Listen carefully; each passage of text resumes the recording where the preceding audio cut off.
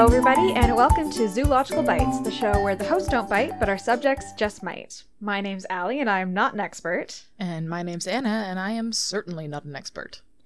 So, we're back. And in a new house. A much noisier house. Yes, we're going to be testing out a couple recording situations over the next few episodes, because it's a much nicer house to live in, but a much busier house to record in. Yeah, it's got a lot more light and windows, but that's very bad for recording. So anyways, we're closer to downtown. Yes, which means we have more cars in the background. It also means I have more access to ice cream. Right now, we're deciding between the background noise of the fridge and cars versus the background noise of possible chickens. And the plumbing. Don't forget the plumbing. I know you don't hear the plumbing. I do. Yeah, our bedroom is below our upstairs neighbor's bathroom, so yeah. Well, we also have an ensuite, which just gurgles. Yeah, so anyways, there's background noise no matter where we go in the house. But we're figuring it out. We're figuring it out. Anyway, so we're in a new house, and the other big thing that's going on for us and for a lot of other people right now is that I have a plague mask. I was going to say school. Oh, right. School that starts in like a week today. It's really cool. I got it on Etsy. It looks really cool. I have to stare this thing in the face. She's not wearing it right now, otherwise her audio would be even weirder. And I'm sure we'd hear the constant tapping of, I kid you not, the literal beak of the mask. It's full on got a beak against her mic. Beautiful. The things I put up with. Anyhow, school. Yes, school. So I'm actually going back to my last term of school, which involved never stepping foot on campus, and a lot of science courses. Well, anth science courses, some research courses and stuff like that. Meanwhile, I'm going into my, to borrow Allie's word, shmurmashmur semester of school, and I will have one class on campus because art. Yes. It's going to be... Allie, have you realized it's going to be all of the art and music students on campus? And, like, theater students, probably? And writing. Writing will be on campus, too. Workshops. Oh, I guess. You have to do them in person. There's no way around it, really. But anyways, you realize that it's going to be all of the best and also most obnoxious people on campus. We're going to have a field day. You also know the science kids are on campus, right? Yeah, but they're on the other side of campus. So there's going to be a campus war, is what Anna's saying. I'm just saying that we're going to have a great time partying with each other from a safe distance. Joke's on you, Anna. You never would stay on campus longer than absolutely necessary. That's true. I'm just going to sit in this office which we're currently recording in, so... The one that she's been in since we got here. Yeah, I haven't left this room, basically. I live in this room. Mm-hmm. Let's ignore the beautiful bed curtains and everything I made and all the changes I've done to the house. I just live in this one space. I mean, really, yeah. Let's get into it, though. But yes, I was trying to segue school into the fact that a lot of people are going to be going back to biology. Not Anna, who's never taken biology. No, I haven't. Which makes her the perfect layman for this show.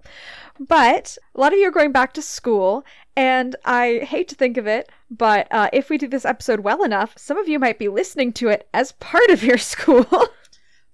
Lofty dreams, Allie. Lofty dreams. I don't know. If IB would do this, I used Crash Course to get through IB. Oh, yeah. I'm just saying we're not going to be used, like, in schools. Anyway, no, we're not going to be used in schools, but it might be a random teacher recommends us.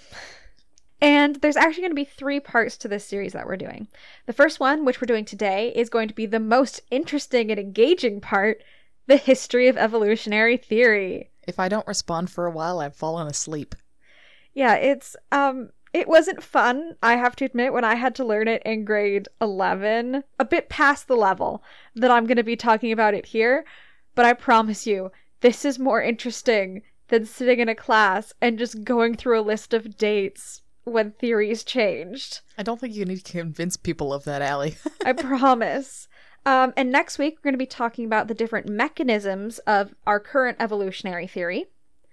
So how different functions, how like bottlenecks, things like that, which all of these terms mean nothing, but I don't know a better way to describe them quickly. But it's the different ways that evolution occurs in nature and in not nature as well. And then for our last episode, we're going to talk about a topic which I think is kind of missed a lot in the conversation about evolution because there's such a divide between social science and STEM.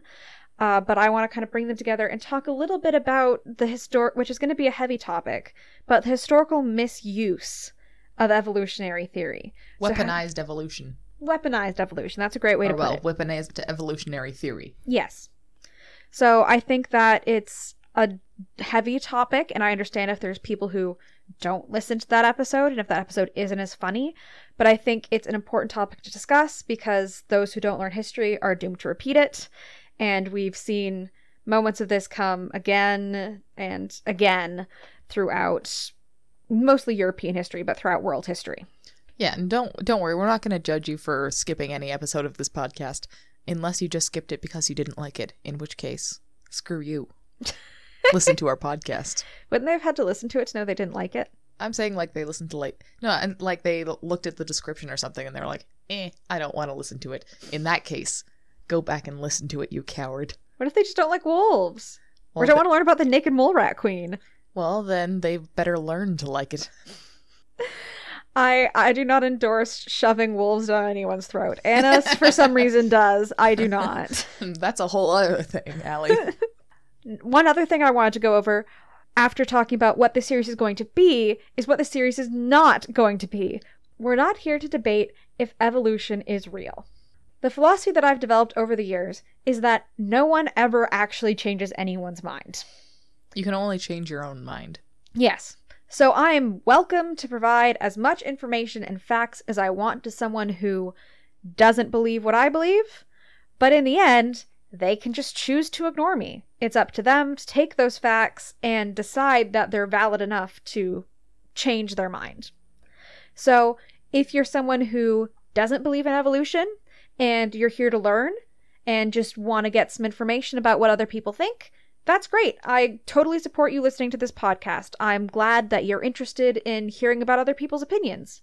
But if you're here to throw a fit in our comments section or send us a very angry email, I don't think that anyone is that invested in our podcast to send us an angry email.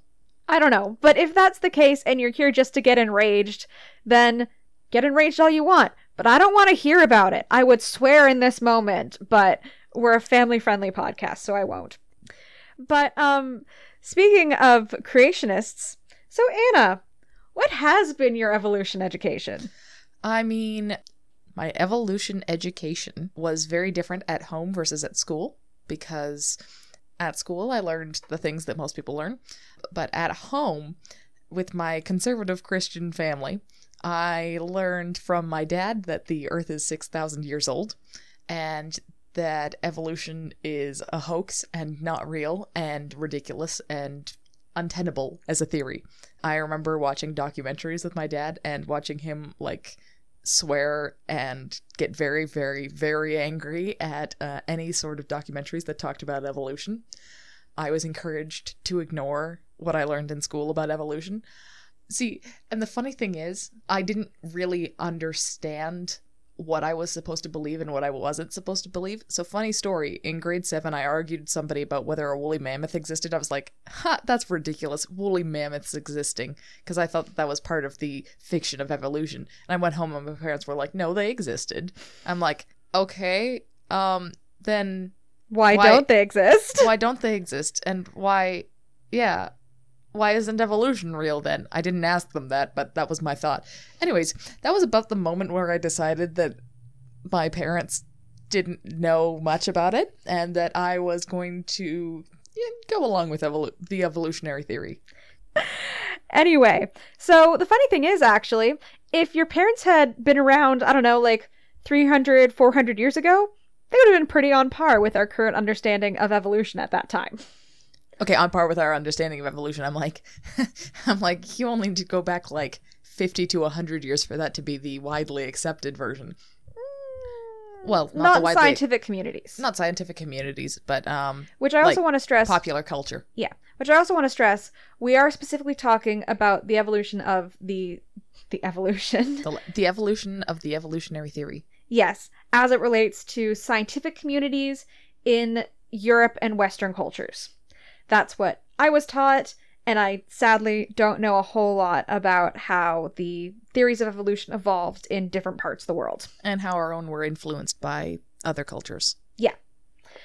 But what I was saying was that about 300 years ago or so, your parents would be great scientists, or as they were called, natural theologists. Or natural theologists, I think. It depends how you want to say it. Like Newton. Yes, kind of like Newton. But so how our earliest kind of scientific theory, mind you, this is when science was first kind of becoming a realm of study, and it was still heavily connected with the church. Mm-hmm. For example, Mendel, who is considered the grandfather of genetics, was a monk. Science was very connected to philosophy at that time. Yeah. So our earliest understanding of evolution was that it doesn't exist. That everything was, and I got this from Crash Course because I think it's hilarious, was a DBG. What's a DBG? A designed by God. Oh, yeah. I grew up with illustrated Bibles that showed all of the animals in the beginning of creation just as they are now. Yeah. Now, I want you to do a little checklist for me and say if these are things you were taught as a kid. Sure. So, everything is designed by God. Yes. The world is only 6,000 years old. Yes. God had a perfect image for every creature, and that's what they are. Yep. It never changes. Mm-hmm. And finally, there's no point in questioning it. Yeah. Okay.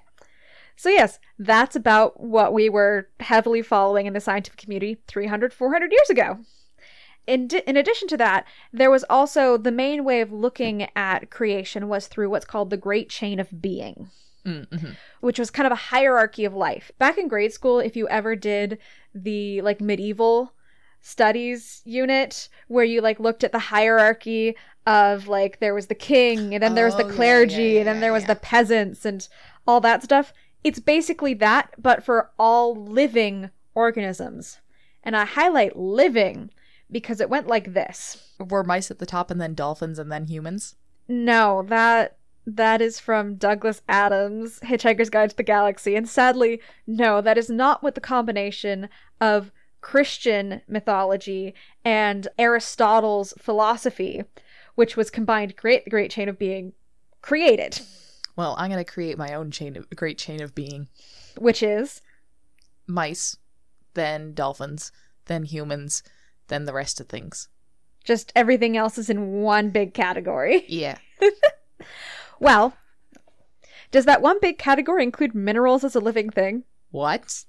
Aristotle, his 4 categories of living things were humans, animals, plants, and minerals. Okay, I can see where he's coming from. Yeah, those were the 4 living things, and that's the order they were put in for the hierarchy, the Great Chain of Being. Now, what was added with Christian mythologies was God at the top? God, angels. Oh, yeah. And then humans, animals, plants, and still minerals, which were considered living things at the time. Well, because angels were created first, but they were kind of too perfect, so they were boring, and so God created humans. And then he gets mad when you mess up. Yeah. It's kind of... I almost swore there. I'll say it's kind of messed up. Yeah, but we all know what word Anna was about to blurt out.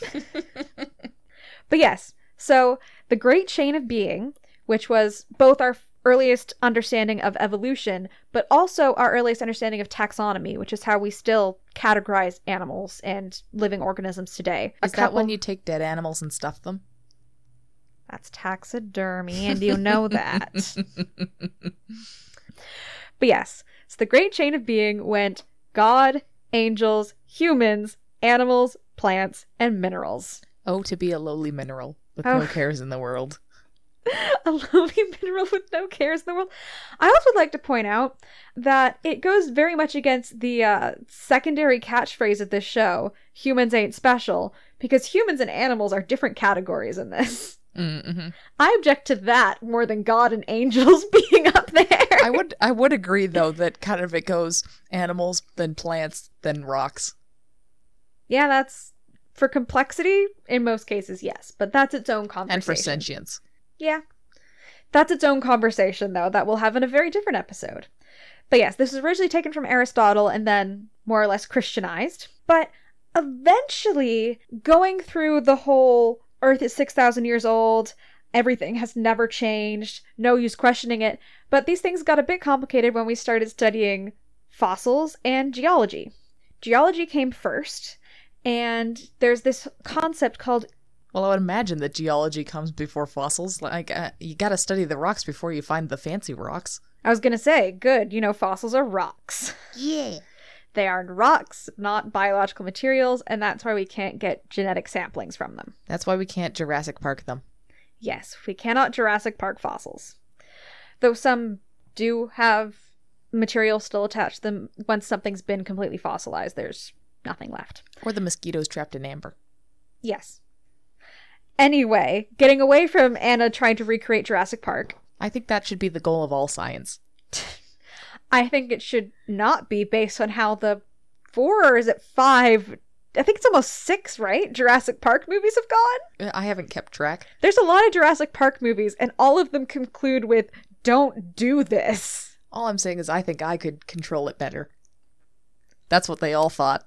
I was also going to say, with what expertise? With your art degree? Yeah, the expertise of I can draw a fancy gate and then somebody else can make it and I'll be like, yeah, that'll hold the dinosaurs in. Yes, because fancy always means high quality. And I'll be nice to the dinosaurs.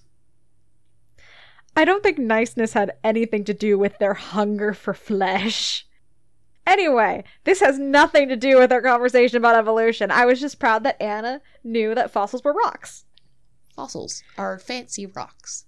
But yes, geology had already pushed back the timeline and the history of the Earth to, let's just go with, way past 6,000 years. Not by my dad's count.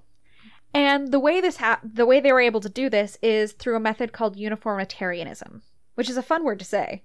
Uniformitarianism. See, it's fun. Yeah. Anyway, uniformitarianism, which says that Earth's processes happen at kind of a set rate. And, for example, the way mountains form and change, it takes time to do that. And by calculating the time it takes for that to happen, you can count backwards to essentially when the Earth began. I might be skipping ahead a little bit, but when did carbon dating come into play? That is an entirely different episode, but it did not happen at this point, because carbon dating is a relatively modern invention, because we needed to know about carbon decay, and we needed to know the timeline of radioactive events. We needed to know how old those fossils be. Actually, it only works with fossils up to 50,000 years old. Ah, that's disappointing. But yes, uniformitarianism says that the Earth has to be a certain age, otherwise it would not look the way it does. So we already knew, unless you were very staunch religious and refused to accept this, we already knew that the Earth had to be much older than 6,000 years. The oldest tree is almost 10,000 years old. Yeah, so there are trees older than that. There are trees older than creationism. But yes, so there are trees that are almost the exact same age as the beginning of civilization. Because the beginning of civilization is pinned at about 10,000 years ago. Cool. Anyway, so we already knew, based on geology and uniformitarianism, that the Earth had to be older than 6,000 years.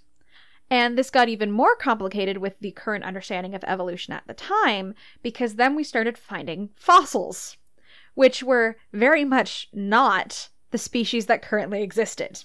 So, with the discovery of fossils, there was a whole issue of things change. What are we going to do? It looks like things must change. Otherwise, what happened to all these guys? And someone came up with a theory for that, a way of not explaining that away, but of explaining it. And that was a French man named Cuvier, or Cuvier? C-U-L-V-I-E-R. Cuvier? Cuvier. Cuvier would be how he said in French. In English and science, we call him Cuvier. But he came up with a theory known as catastrophism. And it's important to note, because I know that you've heard this mentioned before probably, that catastrophism originally was a secular theory.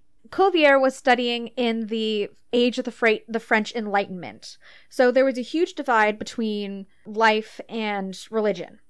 And, for example, science was part of that. So when he wrote this theory in French and came up with it, it wasn't talking about any religious connection. All he said was that a way of understanding the fossil record was that potentially in the past, there was life similar to how it is now, and then these massive catastrophism these massive catastrophic events, or catastrophic, however I was you going want to to say it. Do you mean catastrophic? These major natural catastrophes would come along and wipe out almost all life on the planet, and then it would come back in little bits and pieces. Now, the problem came when his work was translated to English. That's always the problem. Yes. The darn English. Yeah, the darn British. They do it every time. Because the British translators decided, hey, this sounds like it could be religious. So it's God destroys the world every... Yes, they often associated it back to the idea of the biblical flood. Oh, yes. With Noah and all this. It was the idea that in English, it became the idea that every such and such amount of time, God wipes out all life on the planet because he's done with it, and he starts it again. So one of these examples was supposedly the biblical flood, all sorts of stuff, and of course they didn't have any other ones, but of course it's what's been happening over and over and over again. Oh, and I can tell you that there are many people living today who think it's about to happen again. Yeah, there's entire churches dedicated to that, aren't there? Oh yeah, there's entire religions dedicated to that. Isn't that like the Seventh-day Adventists or whatever? It's also Christians, also Catholics. Yeah. They all believe that the world is about to end. But yes, this was a great way for religious people to explain away the fact that fossils exist. And at this point, though, mind you, this point is still a ways away from where we are now. But at this point in time, we're finally beginning to separate science and religion. And this is where the primary theories of secular evolution come up in English history and English academia. But first, I think it's time we should look at some research grants and proposals. Do, do, do, do, do, do, do. You remember that? Okay, I just need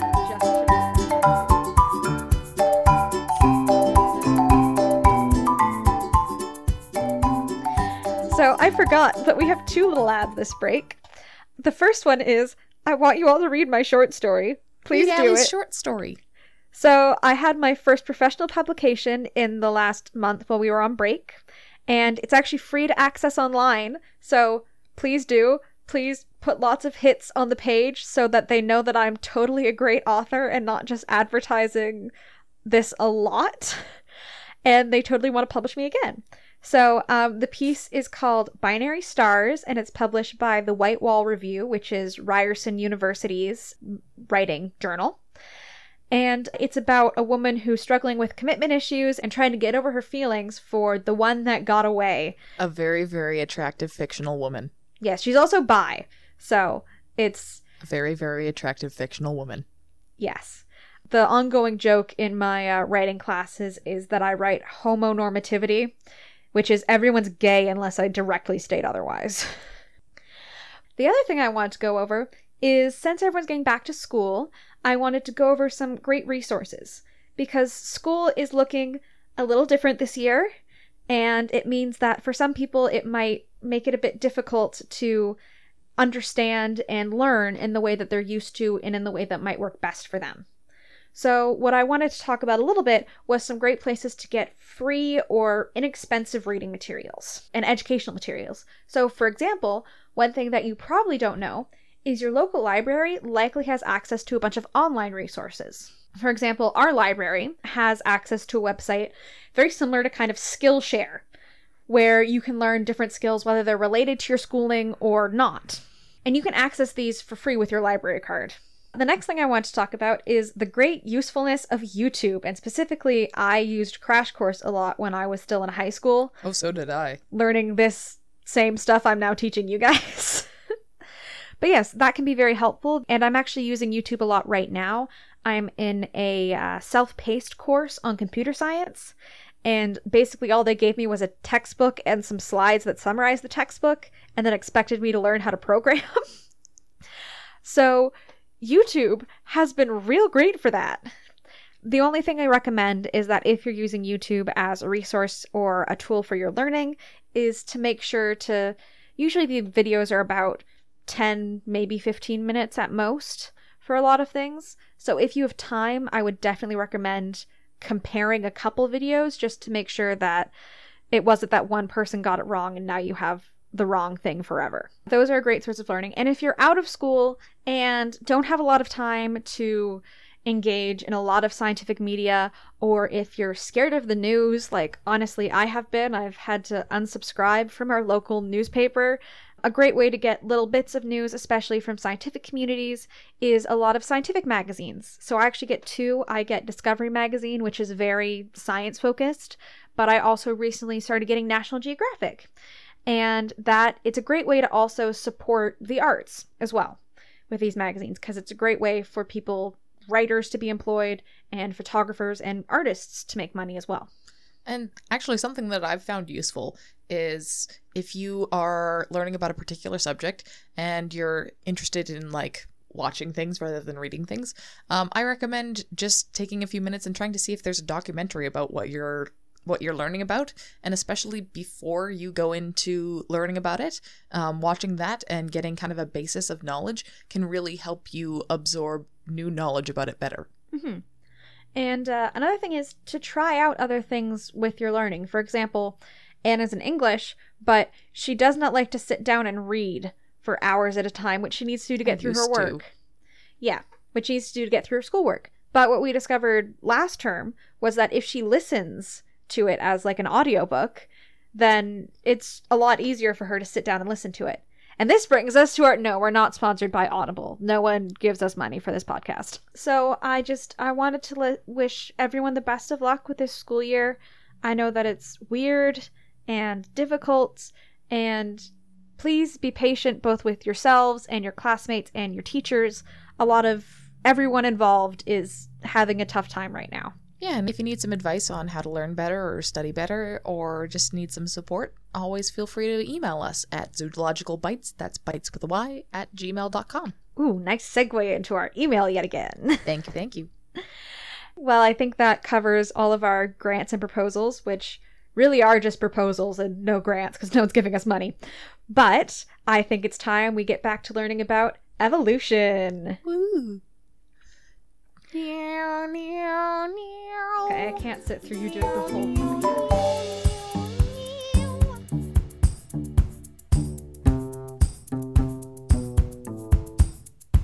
So, now we've reached the mid-1800s, and evolutionary theories as we know them today are beginning to crop up. And it's important to know that there are two primary theories that pop up at this time.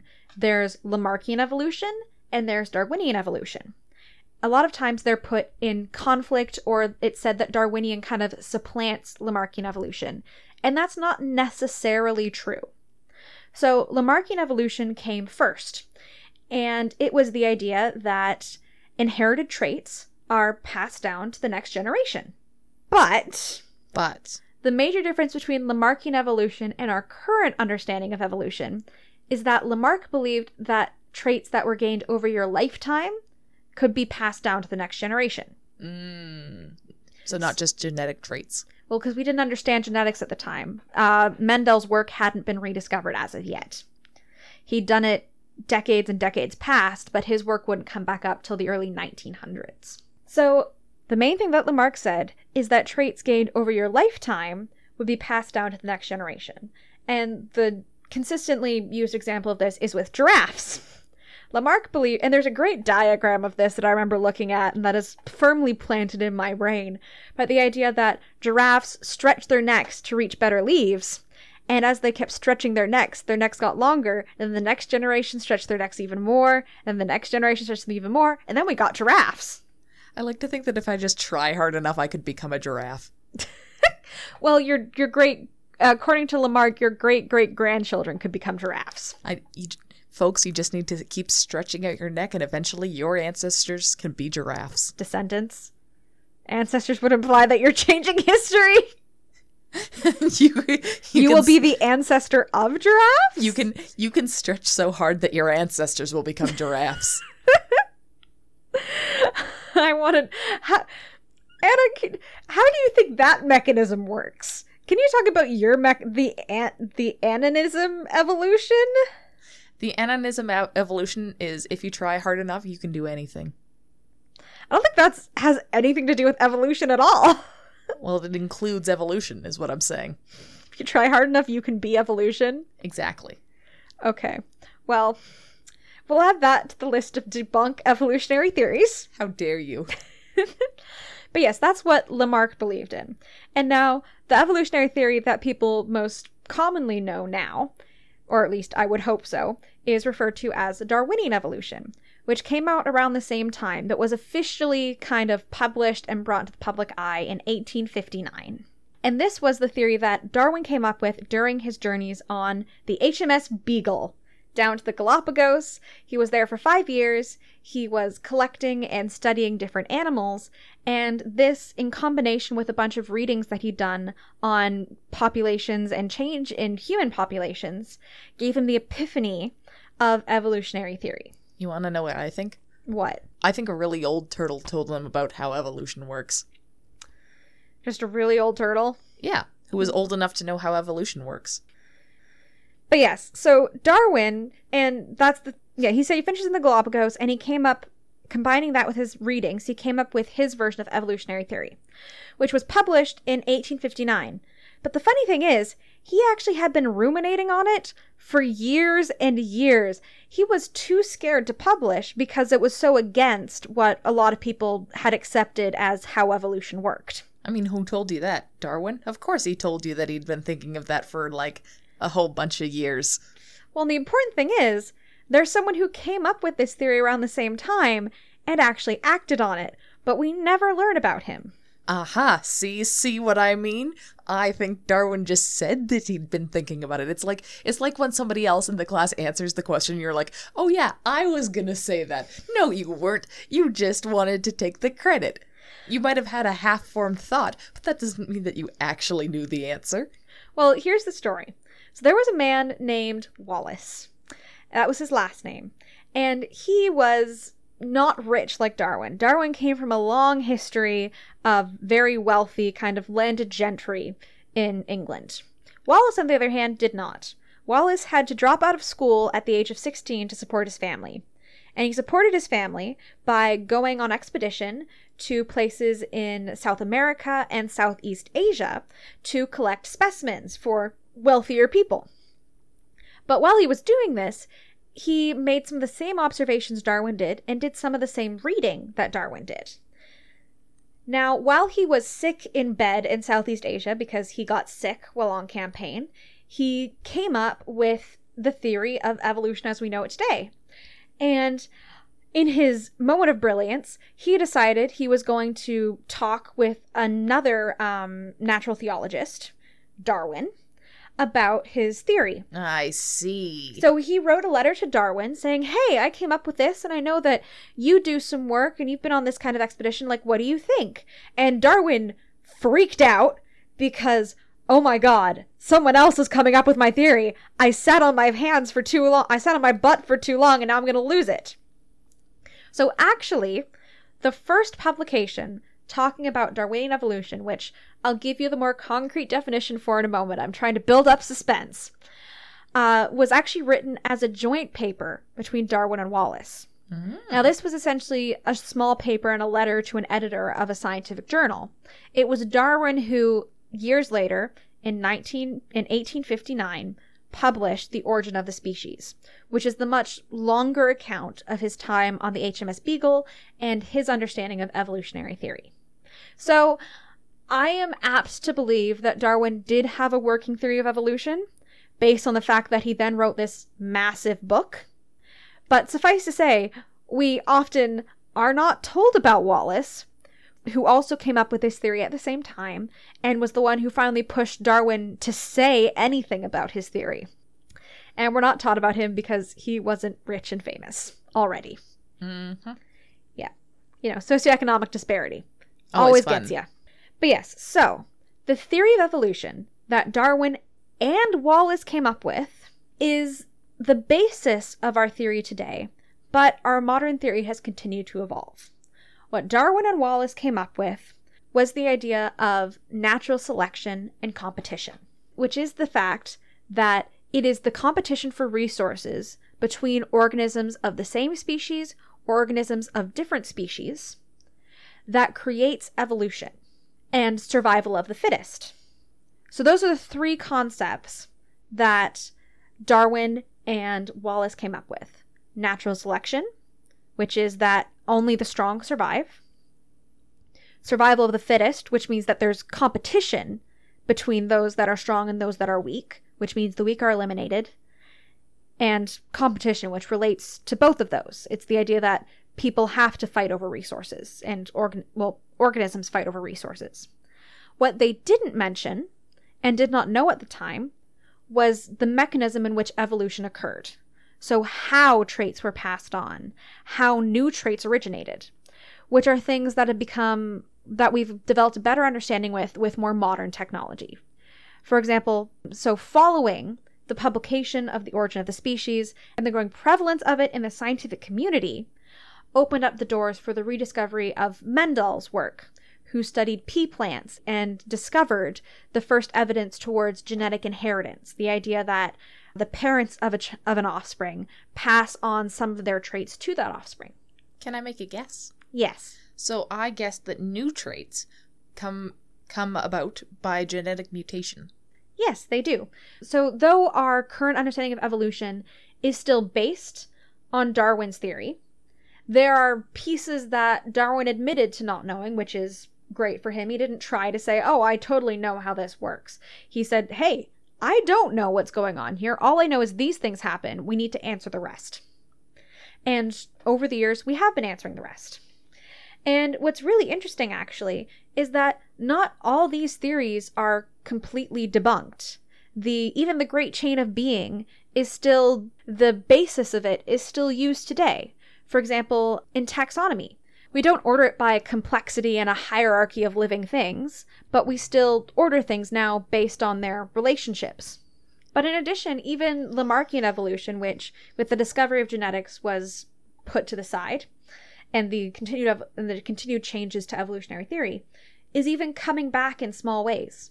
For example, a newer field of genetic research known as epigenetics, which we'll probably touch on briefly in the last episode, but it's very new, so it's hard to really discuss concretely. But epigenetics shows that some traits that are developed over the lifetime can be passed on. Your exposure and the stress you experience as someone with gametes, so with eggs or sperm, can actually affect your children. Does that mean that I can affect my genetics? In the genetics you pass on, yes. But we'll talk more about that in the last episode. Is that, I know we're going to talk about it more, but is that really more complicated things, or is that something as simple as, like, say, fetal alcohol syndrome? It's difficult. We'll get into it, okay? Okay. But you guys are going to have to tune back in for later episodes to find that out. So I hope that this wasn't too boring, or at least it was less boring than sitting through a lecture. How about we go through that? It wasn't a lecture, right, Anna? It wasn't a lecture. There were some weird tangents about turtles, which I don't know if they're staying in this or not. Neither do I. Only editor Anna knows. Only editor Anna knows. So hopefully we'll be seeing you guys in 2 weeks to discuss the various mechanisms that evolution goes through, which are some things that have developed both before but been further incorporated since the creation of Darwin's evolutionary theory. So our music is Rainbows by Kevin MacLeod. Our cover art is done by Anna. Ooh. And I hope that in listening to this episode, you know a little bit more about the unknown, and in doing so, that makes things just a little less scary. Keep stretching your neck, people. You can become giraffes eventually. Ananism is a defunct evolutionary theory. It was both created... You can't control me.